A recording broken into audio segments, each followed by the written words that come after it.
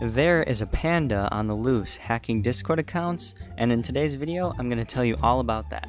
But first, be sure to like, subscribe, otherwise I'll have to come over to your house on Christmas and kiss your grandma. So here come the hacker pandas again. What was originally a small issue has turned into a pandemonium. It was seen as an expandable and has become a good way for one account to get hacked and panned another. So, let's get our bearings and talk about the pandemic at hand. So the hacker pandas have officially arrived to Discord and Steam. These hackers are here to steal your cryptocurrency and your Steam and also Discord login information. A new malware has been released called Panda Stealer, and it's being distributed through phishing emails and Discord links. Its main purpose? Snatch up any form of cryptocurrency you may have on your computer or anything related to cryptocurrency. This one is really dangerous because it is fileless, meaning you don't even install anything, so it goes completely undetected.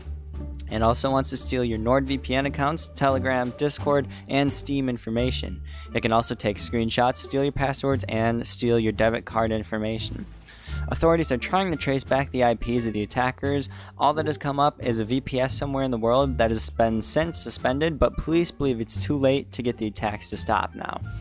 At this time, we have no way to actually help you get rid of it, so if you happen to get it, this is highly dangerous and you're kind of out of luck. So be aware, don't click any links by anyone you may not be able to trust, and if it's unknown URL, look up the URL domain before clicking a link, as most times it will be reported as a hacking source or some red flags will be shown.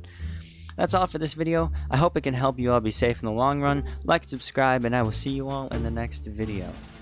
Mr. Costy. Thousand, oh, Mr. Costy. 6,000, oh, Mr. Costy.